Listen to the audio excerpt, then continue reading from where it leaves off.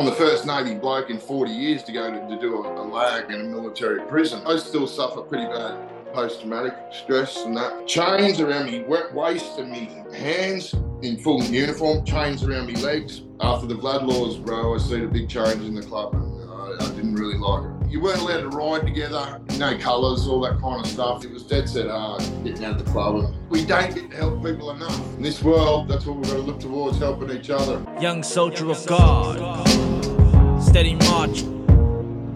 Yo, it's your boy Dave here, and this is the TFS podcast, The Fresh Start. How about you introduce yourself, brother, and where you're from? Yeah, g'day, Dave. My name's Dave. I'm from Newcastle, little town, suburb, coastal town called Stockton. Yeah, 55 years old, going on 66 now. From New South Wales, huh? How's the weather? Yeah. So are you there currently, or? No, I'm up in Cape York at the moment, up in Cape York, beautiful Cape York. Oh, beautiful, man. Well, I wish I could say I could pop in and visit you, but with the way things are standing with the whole deportee thing, I have to wait for you to come to New Zealand. But who knows? One day. I don't think they'll let me in there either, bro. Yeah, true that. All right, well, this is the brother Dave here, so it's an absolute pleasure to have you on, my bro. So the brother Dave here is living his best life at the moment over there in Queensland, and doing the right things. And but obviously this man has a story of redemption. That's why he's on the show. And brother, you've done quite a bit. You've lived a few different lives and things. So this man has he started off sort of in the military. The Navy. So he served in the Navy, and he ended up in a military prison. And as we will go into, there's a reason why those places, you don't hear about them much, what goes on inside those places. So the brother Dave, he'll be able to give us a bit of insight into that.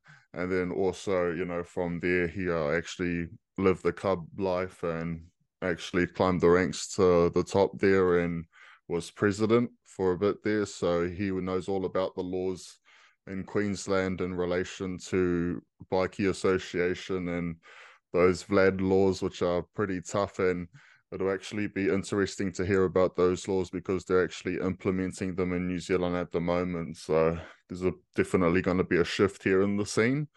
And it'll be interesting to hear about that stuff. But in the end, Dave was able to transcend, obviously, and like I said, now he's living his best life and he wants to share his testimony of what he's gone through and hopefully lift another brother up or lift another sister up out of those dark spots and those dark situations, which is what we're all about here on the show. We're all about bringing the dark to light. So anyway, again, Brother Dave, it's a pleasure to have you on the show. It's been a tough old trot, let me tell you. Military jail it was hectic, bro. It was something. I've been locked up, but never done big lags, but I've been in a lot of lockups and all around Australia and know the routines. And I never joined the Navy until I was 26, so I'd been around and I'd been on the verge of club life, hanging around and doing stuff. And well, before you go into that, brother, so where did you grow up, bro? How was it growing up in Newcastle? Oh, bro, I lived in a little town called Stockton, and we were like a little country town right on the beach, isolated from Newcastle, but we were a 3-minute ferry ride, you know what I mean? But we had to cross bridges and that to get there, and it was unreal, surfing, skateboarding. We were the crew that I hung around with, we were pretty, we were before not saying that we were anything like the Bra Boys, nothing like, but we were localism. We were local, all about localism and our beach, you know what I mean? And we ruled the beach, and, we were pretty violent in the surf and a lot of fights with people coming to surf our break, and a lot of beach parties, a lot of fighting, a lot of pubs. And then, we were kind of the outcasts. We got in the drugs, and, I played footy as well, loved me footy. And, I played for New South Wales country team when I was younger and, scored over 200 points in a couple of seasons in a row. But back then it was violent. I was brought up in the 70s and 80s playing football, and I played front row. So you had to be violent, and I never had a dad. You know, I was brought up by my mum and my granny, single parent, no license, nothing like that. You know, and never had a car. So my mum, she put it into me that I had to be the protector of the family and the football. I love watching. My favourite team was Western Suburbs, the most violent team in the Sydney competition. And they were at their height of being violent. And, you know, so I copied those. And that went into the surfing too, you know, and our little crew. And then the drinking and the drugs come in, the old school speed and heroin come in and we all had a chop at that, don't worry about that. And then, you know, the crime and the fight was getting bad. And I met a girl and whatnot. So I moved, I thought, you know, and plus I thought, you know, young bloke, my balls had dropped. I thought, you know, I've been fighting every weekend for God knows how long, and I wanted to get away from that. But I went into work in the nightclubs and the pubs in Airlie Beach and Hamilton Island and the Cairns and all that for a few years, and mixing with on the fringe and, you know, and on the fringe of the clubs and good mates. Didn't want to join, you know, but I was into motocross bikes and freestyle, and that was just coming out. But I was always on the fringe, you know, and doing drugs and, you know, collecting debts and all that kind of caper. And then my missus got pregnant, and I thought, I'm going to jail for a long time, or this is going to end bad. The kid's going to, you know, it's going to end bad. So I thought I'll join the military. And I had my pistol license, concealable pistol license at the time, and I'm doing a lot of competition shooting. So I was very familiar with pistols and firearms and all that, and always been around them. And I had a criminal record, so it took me like 8 days to get into the military. They kept knocking me back, and I hadn't been schooled for like, you know, 11, 12 years. But they said to me, keep coming back, you know, every 3 months. So I thought, fuck it, right? So I kept going back and bullshit, and I just bullshit. I've got bung eyes, you know, eye test. They go, I'm going, yeah, A, B, C, D, you know, change eyes. And they never picked it up. They never once picked it up. Even when I got in, they never picked it up. And they gave me glasses. I got new glasses and got, you know. But anyway, that's another story. But me criminal record kept coming up. And then I said, oh, this is discrimination, you know. This is bullshit, you know. And they said, well, send us your court documents. By this stage, I'd been tried about 7 times to get in. They kept asking me back, and your English isn't bad, your arithmetic isn't too good, go and get a tutor. And I thought, I've got to do it. Once I set my mind to something, I set my mind to it, you know. And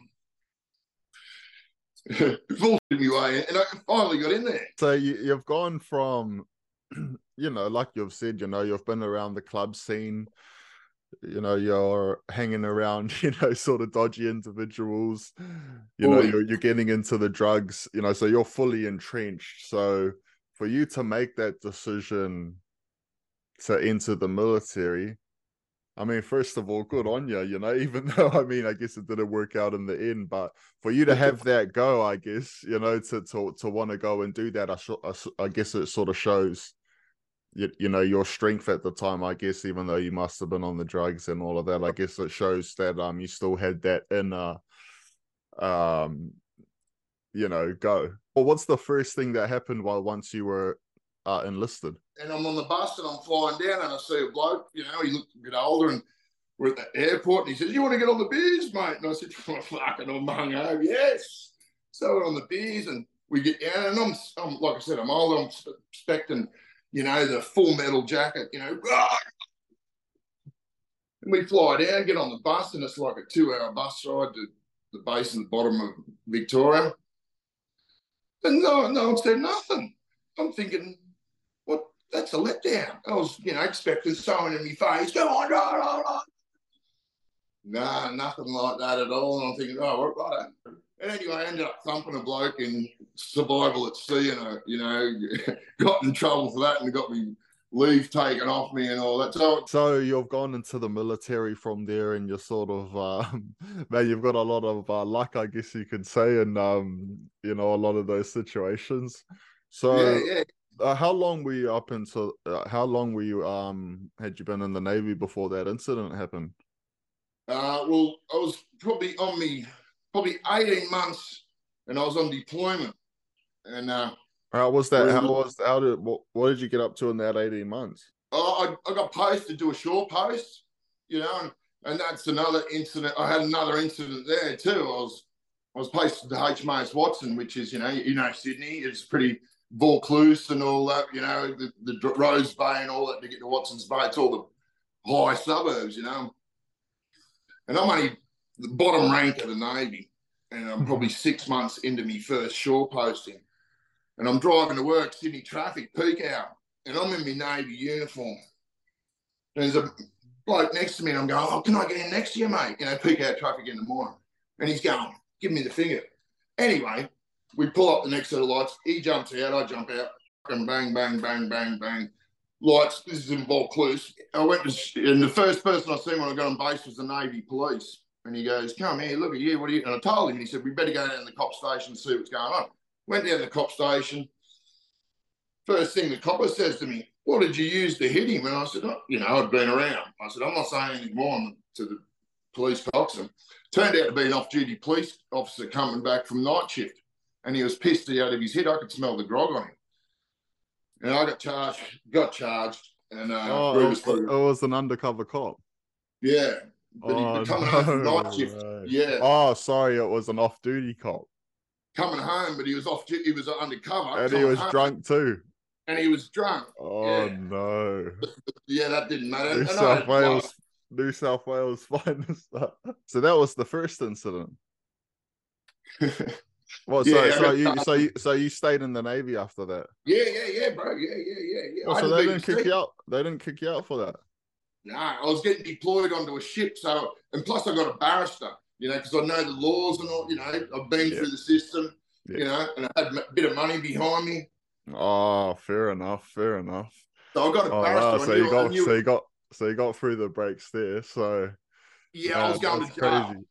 I was going to jail, but because I joined the Navy, got a missus, kids. The barrister told the book, the story that they tell. How was it though? How was it, man? Like, just the aspect of, obviously you've got your history and you've got your ways about you, but how was it actually, serving your country and that aspect of it? 100%. And my mates took bets before I joined. They said, "You're not going to last 2 minutes with your temper and the way you are."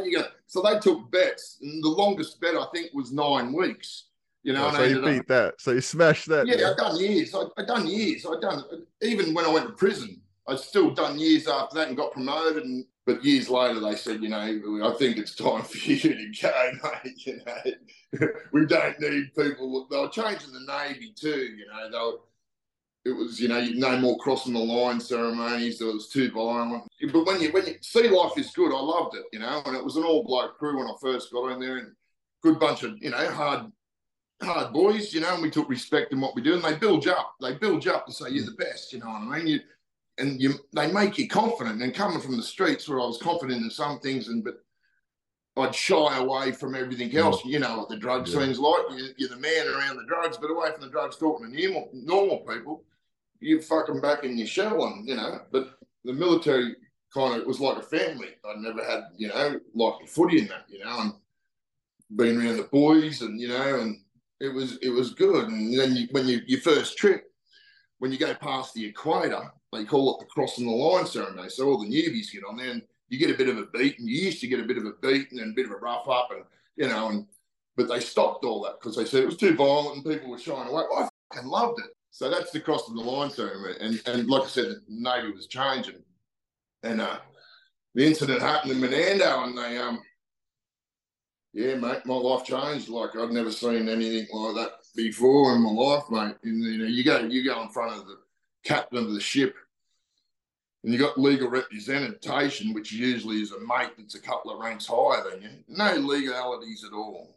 No, the captain of the ship.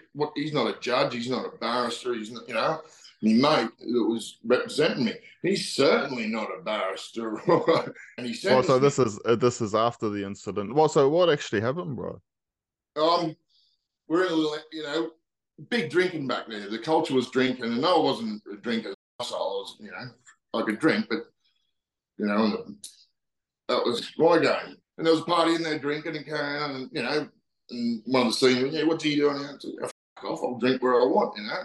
Remember, I'm older, and this is off the ship, so when you're drunk and an officer says something to me that's like, I'm at a bar pissing at 2 o'clock in the morning in the trough, and I go, "G'day, mate," and he said, "You'll call me sir." Off, it's 3 o'clock in the morning, we piss at the bar, you can get, you know what I mean? That was mine.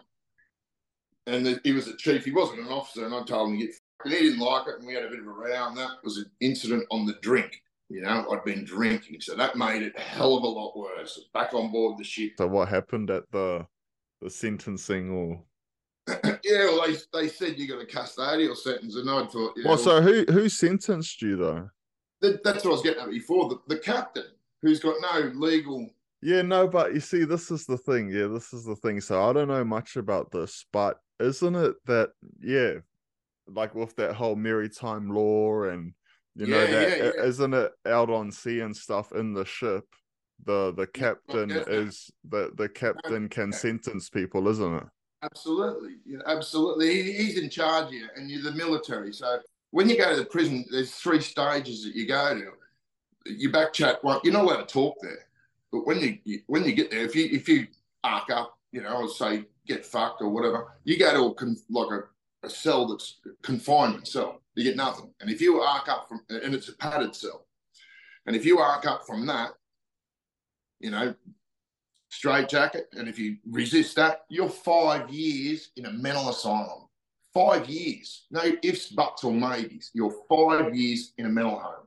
What? You know? 5 years. 5 years. And that's a big, you know, and what they do to you when you're in there, like I said, no talking. You only get to talk 3 times a day, unless you're requesting across the red lines to get something. You know, it's the biggest mine.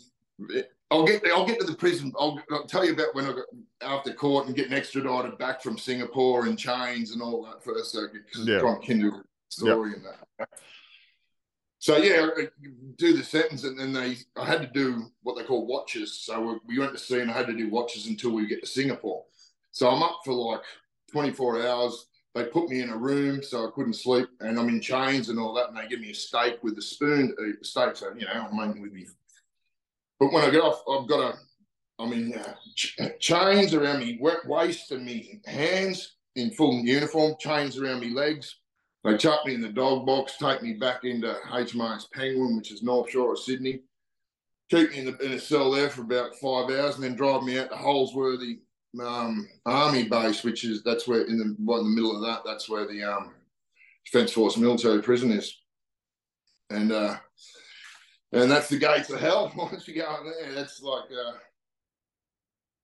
you know. And you know, like I said, by this time I'm 27, been around a bit, been locked up, been flogged by coppers, you know, been beat, blah blah blah.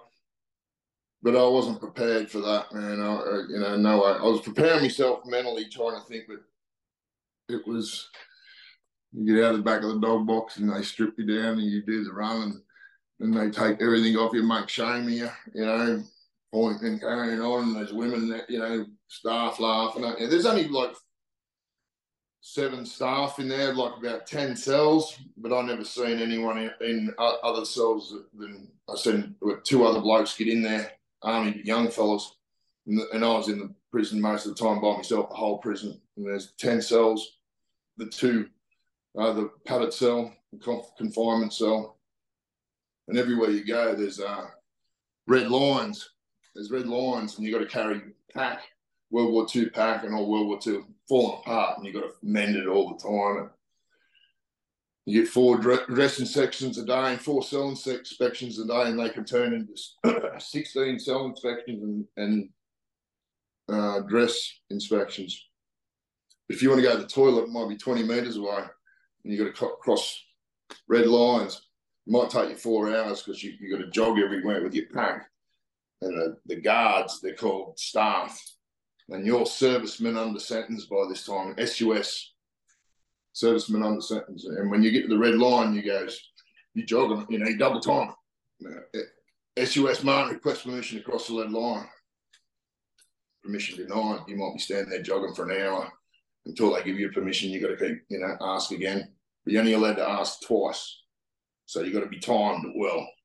you got to leave time, and they might say in between, you know, right, you can go. But that happens over and over and over and over and over again. And when you get in the toilets, you know, there's big toilets and amenities block and that, and you got to clean them with toothpaste and fold the toilet paper the right way. And you can't talk, and they give you these things to read, and it's like the Marines, you know, I'm a Marine, you know, like that. But it's you're a prisoner, you know. And like I said, I got mates that are still in now that have done 30 years, and they say to me, no, we've never heard of anyone like you, man. You know, never ever. And yeah, Veterans Affairs don't want to touch me. I've put in, they laughed at me, and you know, my time in that life back in Australia and even in prison and stuff like that, you do actually see a lot of former soldiers becoming bikies.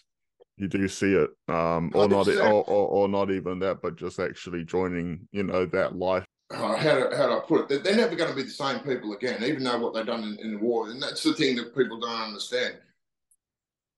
Go and get extradited back to Australia in your country's uniform for something that I thought was pretty piss weak, and getting treated the way I was.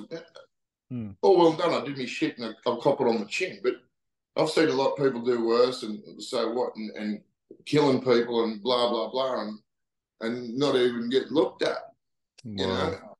Wow. You know, get looked at and not on the piss. Mate, I could tell you 400, I've seen people bashed to smithereens and hospitalised, and, you know, and because of the grog, and they're supposed to be mates on board, and nothing, it all gets covered up. But I understand that's the way it goes. I was too, you're just targeted. It wasn't my time. It wasn't my time, you know. And I admit I was aggressive, but I was good at my job. I was good at my job, real good at my job, you know, and yeah, and I had a lot of support, and I got a lot of, even to this day, a lot of references. People talk, you know, like I said, mates that have been in for 30 years ago, people still talk about it. That was great, good camaraderie. You know, places, like I said, I'd never would have had the chance to go there. Never ever. A lot of things that I've done, playing with millions, you know, jumping out of helicopters and, you know, gun. You know, my forte was weapons and explosives. Oh, so you've jumped out of like helicopters and stuff? We used to fast rope out of helicopters on you know, on the ships and that, seeing, yeah, do boarding parties, stuff like that. Yeah, done all that because I knew my time was up, and the kids didn't want me away anymore. You know, the missus, you know, we were together 17 years, and we were like 3 or 4 years into our relationship when I joined, and she never touched drugs. You know, I was on it, and she was always good. She'd just drink and you know, on a durries, never touched drugs, wouldn't even smoke. And then and then the ice is about, and bang, she's. So, you know, my world turned upside down. It was going good, but I thought, you know, new houses and blah, blah, blah. And I thought, I'm getting out, you know, back to the old town, which was a big mistake. And she'd already got by that stage. And I thought, no, this isn't for me. I'm going backwards. After I got out, I thought I was going to be in a position where I'd be, you know, doing all right in life. But no, man, no. And I hurt me back and all that kind of stuff. And I just went to shit. And then I went and worked, and I thought, no, I'll go and work in the mines, you know, get my head out, you know. And that's when I got into the club life, and, you know, and it was good because, you know, what club life's about, you can't use needles and that. And I thought, fuck it, this is my, you know, the consequences are too much. If I go back into that life, it's going to be another life, yeah. And I'm going to be around, you know, stuff like that, sweet as. But I got a reputation for not doing that, and I was being staunch against it, and stamping it out around the areas that we were in, and got a lot of respect for that one, especially when I got to the top. And you know, I hated. I liked all the rest of the other stuff, and still, you know, but I hated the ice and the.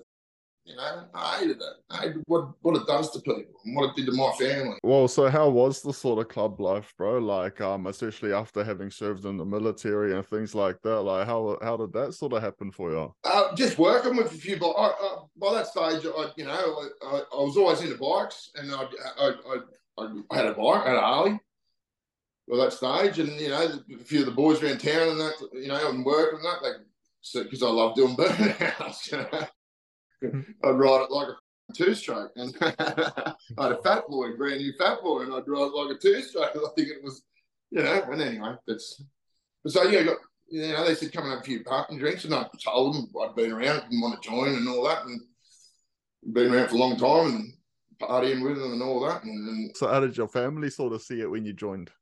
Oh, my mum loved it. Me, mum and granny would sit up and watch Wayne Gardner and Mick Doohan ride the 500cc's at 2 o'clock in the morning, when in the 80s, bro. My mum and granny loved it, and when I joined the club, and she loved me bikes and all that, and 82-year-old me granny was, and I was still doubling around on me bikes. My mum was 80 when she died, and I was still picking her up at the dementia ward at the old people's home in full colours. The nurses had gone, I did photo shoots with the nurses and me mum. I love the club that I was with dearly, and I love them. Got out good, but after the VLAD laws, bro, I seen a big change in the club, and I didn't really like it. Oh, okay, yeah. Well, so what? So how long had you been in the club by the time the VLAD laws? About just under 4 years, 5 years. 5 years, I'd say. And like I said, we were doing great. We had, we just bought our own clubhouse. We had, tattoo shops. We had, we had a lot of businesses, which was great. And we're all doing good. And that's the thing too. My chapter, I was the only one that had a criminal record, and I couldn't believe that when I joined. Well, you ain't got a criminal record, Like, all right, but they were hard, old school hard men, and they were good thinkers. And well, I've spoken about this within previous episodes with other boys that were in the club scene and all of that, and they all trip out as well, because a lot of people think that the majority of club members have criminal records and things like this, but it's only a few.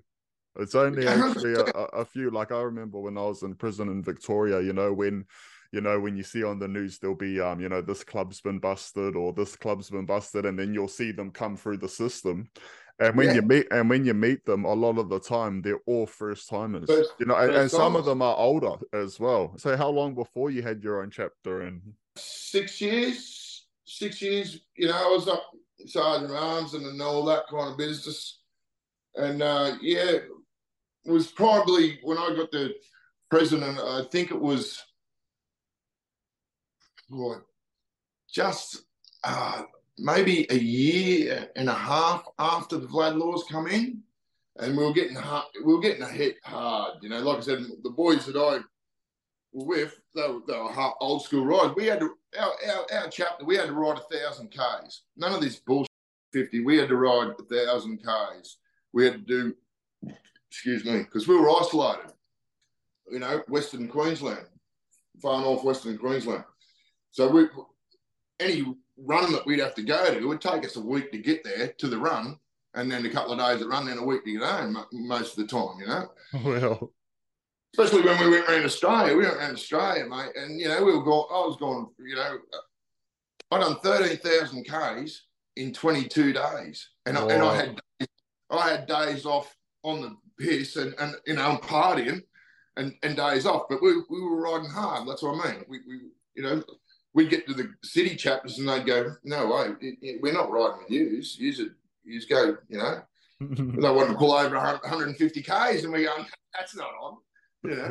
It's not on. It's not on. So, yeah. And riding in the outback, mate, that's a different kettle of fish. It's like you ride in the pack at night time with the kangaroos and all that. It's dangerous, man. And first time I did it, a city boy going, I shit myself. And the president at the time, who was a hard old staunch, good old school, he said, if you want to ride, and he said, I know you can ride, I said, mate, there's fucking wildlife everywhere. I said, no, I'm not used to this. I'm a city boy. So you want to ride with us, you got to do it. So 140 Ks, we sat on 140 Ks, mate, drive for 2 hours in the middle of nowhere, desert, and there was big reds everywhere, and I'm freaking, mate. I'm like, when I got to the pub we were staying at, mate, I was so exhausted and mentally drained. They're all, charging down. I said, no, that's it, I'm trying to bed. But I got used to it, you know what I mean? That first time, woo, That worked me. It worked me. But Uh, no criminal records and businesses and all that. But when the VLAD clause come in, mate, and they're locking us up for 6 months with no charges and stuff like that, and not telling no one and keeping us in isolation and all that, and breaking up families, bro, on purpose and killing dogs. All our dogs, because we all had dogs. And we had a big yard and big outdoor pools and big outdoor bar and all that. Beautiful, beautiful. Absolutely. We just had it renovated and all that. So they'd all be, our dogs would go there. So if our dogs got out, they'd run around there, If they got out of our yard, they'd go around there. So when the blood laws come in overnight, the next day, miners coming out underground, they go home, their dog's gone. Well, it'll be around the clubhouse. Went around the clubhouse, mate, went come out of the dog. I can 3 of me mates got fucking 6 months jail because picking their dogs up because, they went on the property of it. Those dogs, they just put into, they ripped the houses to pieces. They just threw them in the house and closed the door, no air conditioning, nothing, locked the owners up, and the dogs went berserk in the house. These are pig hunting dogs, and bull terriers, and, they've wrecked the house and the inside, died. So the house is smashed. Old mate's lost his job. His house is wrecked. His dog's dead in the house. He's lost his missus and he's got no job because no one knew where he was. Because of the VLAD laws. He gets home to find his, 6, we're getting locked up left, right, and centre and losing everything and breaking families up and, and when the clubhouse closed, we had old people coming up going, we felt so safe with you in our street now that, what are we going to do now? What are we going to do now? And it just made it ruin lives. It ruined people that had no connection to clubs that, yeah, so the VLAD laws were some laws that they put in place in Queensland. And it's interesting for us here in New Zealand because the government that's just come into play now, national, is going to be implementing these laws. A lot of people are talking here in New Zealand about how it's going to look. And so obviously this took place in Queensland a few years back. So, bro, can you explain what happened and what the VLAD laws were and all of this? Yeah, it wasn't even, it was a scuffle in Surfers Paradise. And that the government, between two clubs, it was nothing. But they blew it all up, but the VLAD laws only affect two types of people: pedophiles and 1%ers, outlaw motorcycle clubs. Those are who the people, and it says in the VLAD laws, pedophiles and 1% OMC club members. I couldn't talk to people in the street, across the road from the street. I couldn't talk.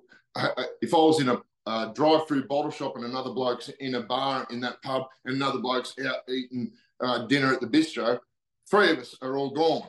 We're gone. We're straight to jail. You know what I mean? And we didn't even know each other are there. There's a famous case called the Yandina Five. There was five family members in different parts of the pub that didn't even know that they were there. And they done a lot of time, and had to fight and use a lot of money. We spent, our club alone spent nearly $3 million trying to fight the VLAD laws to no effect, to nothing, and they're using the VLAD laws now on these protesters now. That's what they're going to do. They take the rights off you. You can't associate, you can't phone call, but you can't be in the same house with someone, and you can't be in the same neighbourhood as this bloke, and you can't talk to this bloke on Facebook, you can't talk to that bloke on Instagram. If you do it, 6 months jail without it, bang, they come and get you. Oh, what about even tattoos and stuff like that? Yeah, tattoos. $12,000 for a belt buckle and a 1% ring. That's how much it cost me. But when it come in, bang, yeah. And like I said, overnight we were criminals. We lost businesses overnight. Legitimate businesses that have been good to the community for a long time. And lost them overnight. Weren't allowed to own businesses. Nothing. If you're a member, you're not allowed to own no business. You're not allowed to have your name on no businesses. Not allowed to have no businesses whatsoever. You got to justify your income. They can take you, look at your banking records, a drop of a hat. Look at your what you buy, what you sell. Yeah, it's the control they have is 100%. It's like they had my dog in diapers, wanting to see what it's shot for a week. It's like that. It's What? They kept your dog for a week? Yeah, they knew it was. They knew me kid because I'd fly home to see my kids in Newcastle, and they knew that was the only way they could stop me. They pulled me off flights. They did all kinds of stuff, locked me up for, birthdays over Christmas, just to fuck you with your head. And then they knew that my kids weren't there, so they couldn't get through my family. But when my sons had come up, they'd pull them over just to pull them over, driving around. Where's your dad? Where's your dad? Where's your dad? You go to a nightclub, straight in the nightclub. Where's your dad? And they didn't want nothing to do with the club. They loved it, but they're not into that scene. It tore a lot of families apart, like you said, because unfortunately a lot of people who were just family members or associates, they got caught up in the mix, and it was pretty ruthless, like you said, just locking people up just for hanging together, or so T-shirts. so up to this point, so they've put the VLAD laws in place, and what sort of happened, bro? So you ended up becoming president during this time. Yeah, well, it was like I said, you weren't allowed to ride together. It's no colours, all that kind of stuff. So, like I said, the landscape was changing. No big runs anymore. Only a couple of states we could have the runs in. So I took over, just before it all kind of started. I think just after, and it was a schmozzle, mate. It was it was fighting to keep alive, just fighting to keep your job, fighting to keep, food on the table, fighting to keep out of being locked up for some bullshit reason that's going to cost you 15 grand and keep you locked up for, and nothing come out of it. Nothing will come out of it. Like I said, they had me for attempted murder charge. They couldn't even tell me who I'd murdered, but they locked me dog up, and the rest of the boys locked them up. The whole house was covered in fingerprints and DNA samples cut out of everything. But they couldn't tell me barristers who we'd killed up, but we chopped it up and fed them to me dog. They dug me whole yard up. And this is just one of, I could tell you a million things like it, and the rest of the boys could too. But and then it's an embarrassment, and you know what I mean? All your friends that, your straighty friends that they know you're not a bad person, but all of a sudden, there's 60 forensic police going through your house every second day, and they know, he must be up to something bad. He must be up to something bad, and then it would come to me employers, and you can't work in the mines anymore, because they're pulling me up from underground saying my motorbike was leaking petrol, and I didn't even ride my motorbike to work that day. And they just to pull me up underground to get me, to lock me up and take me, and no one knows where you are, what you're doing, strip searching my girlfriend, and stuff like that. And it just making her life hell and everyone around us hell. And if they could prove that we were doing something wrong, fair enough. You know what I mean? But it was never anything like that. Never any. And it's still like that in Queensland at the moment, isn't it? Yeah, but they've just had big raids and all that all through, and we're eyes to win, and that's what I mean. And that's what brings the wannabes in, the ones that don't want to ride. You know what I mean? They think that's kind of cool. You know what I mean? To be, I never seen so many wannabes and blokes that can't even ride coming into clubs after the VLAD laws and that. I think it might have been just recruiting and stuff like that, where standards might have dropped in certain clubs than other clubs. I don't know, but it just seemed you had to live up the standards and you had to live up the rules and guidelines, you know what I mean? And I was military minded. That's why military blokes kind of join the organisations like 1% World, because you got to live by a set of rules, and we're used to that, and we want to live by a set of rules. And once you take the set of rules away from veterans, and we go a bit wobbly, Yeah. But, so during that time when the VLAD laws got put in place, there was an influx. So a lot of clubs started recruiting during that time, was it? A lot of old school blokes thought, I've done nothing wrong. I'm not putting up with this anymore. So a lot of, including me in the end, it got to, because my mum was going downhill too, and I didn't want to be locked up. I promised me mum I'd never be locked up if she passed away. Mum said to me, "You're a bad bastard, but I'm not, I don't visit you in jail, and you better be, when I'm going downhill, you better not be in jail. I want to see you." You know what I mean? So it was a promise. There was no way I was going to get locked up for some bullshit reason and then mum pass away. No way. That would have been the end for me. So it was because of the VLAD laws you ended up leaving, was it? And Mum's health was going down really bad. And what I'd seen the club become, the bike world was changing. That's what I'm trying to getting at. The bike world, like the military, I suppose.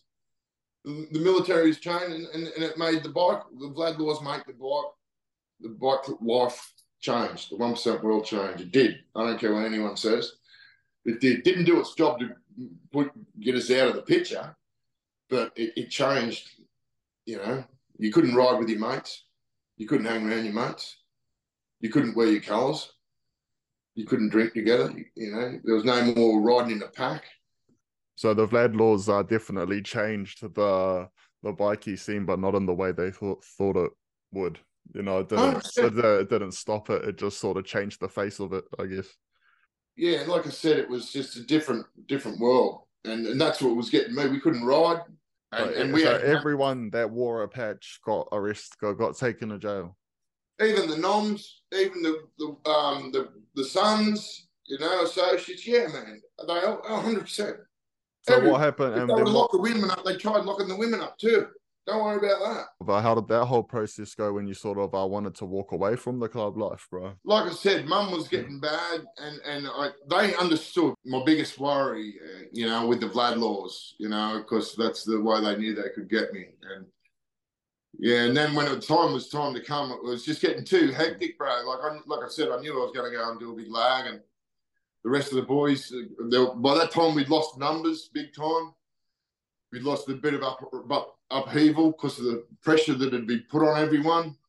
You know, I'm not you know, talking down any of the boys. You know, there was a few boys that the time was right for them to get out too. You know what I mean? So a lot of the older boys, you know, and so yeah, and I thought to myself, I don't want the young gangsters and the blokes that aren't into riding. Some of them ain't got bikes and they're wearing, you know, other clubs and that wearing cut-offs with patches, and I didn't want to be involved in anything like that. Yeah, well, like I said, man, you know, here in New Zealand, the laws are changing, bro. So all of that stuff that you're talking about in Queensland, this is what they're implementing here in New Zealand now. So that's why I said, man, it's sort of good to get your insights. So they really did crack down. I mean, I was in Aussie when they were doing all of that, and I remember we used to see on the news, you know what I mean, that a lot of bikies were leaving, bro. You know what I mean? I remember heaps left Queensland, you know, and came down to Victoria. And you know, I know other clubs that lost half their numbers of the national members. You know, and that's hard to recover. You know, and the quality that they're losing aren't getting replaced by quality people. They're getting, you know, the standards are dropping. It's not you know, you're not getting the same quality 1% bikie. Not a wannabe bikie, not a gangster, a bikie. Not a biker like they call them in the States. You know, we're Aussie bikies. So there was a danger aspect. Oh, 100%. Absolutely. 100%. Especially, you know, when we went to other places, you know, we were isolated. So there are a lot of places that we could be picked off quite easy, if you get me drift. So what happened, bro, when you left that world behind, man? So how was that transition for you, man? Bro, at the start, you know, oh man, it was itchy because I was getting offers and that, you know, and I tell you, it was hard, man. It's it's a big change. It's a big change. It's you know, not having that support group around you too. You know, it's I felt again like when I got out of the military and that, you know, a bit lost and all that, you know, and I was thinking going back then, but you know, I kept pulling the little voice in my head saying, "You want to do a lag? You want to do a lag?" No, I don't want to do a lag. There's things in this world I want to do.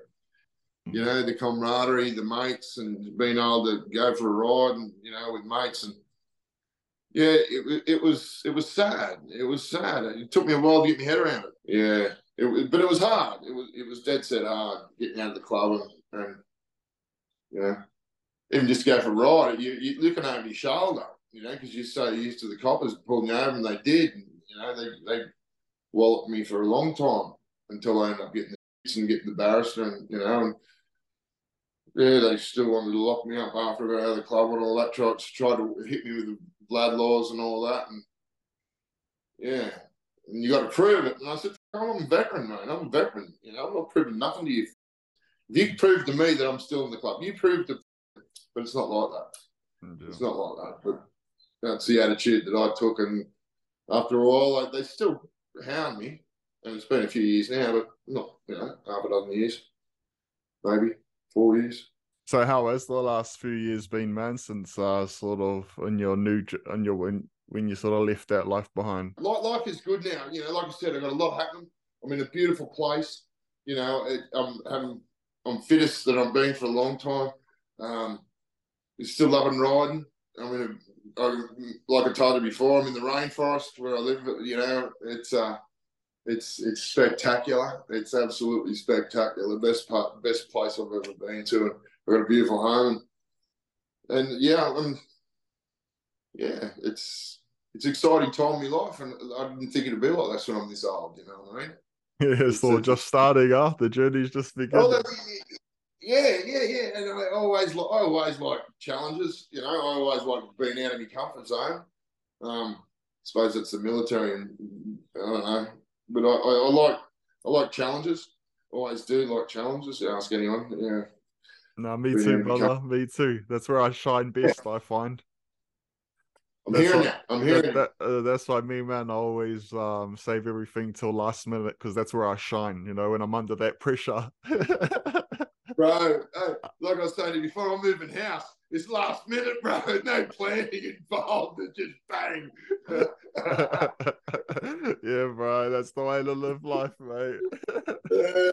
I've learned, you know, it's one step at a time, bro. You know, I still suffer pretty bad post-traumatic stress and that from, you know, military and whatever. But that's life too. But I put my hand up. I get counselling. My mental health is my main thing at the moment. You know, it used to be everyone else before, but now it's my mental health. You know, that's a big part of my life, making sure I'm happy. Yeah. Well, yeah, exactly, man. I mean, that should be the big part of all of our lives, isn't it, brother? You know, making sure that we're all right in here before we start searching for the things out there. You know, I mean, like you, Dave, looking at you, bro, I definitely commend you on your journey, brother. You've gone through a lot of things in your life, so to see you out now and smiling and looking like life's just beginning. You know, like that's what it's all about, you know, it's of all the people watching and stuff like that, you know, like you can be caught up in these spaces but it's never too late. It's never, bro. And I've always believed, it doesn't matter how bad I've been in my life or not, I've always had, oh, mate, or who I call my family.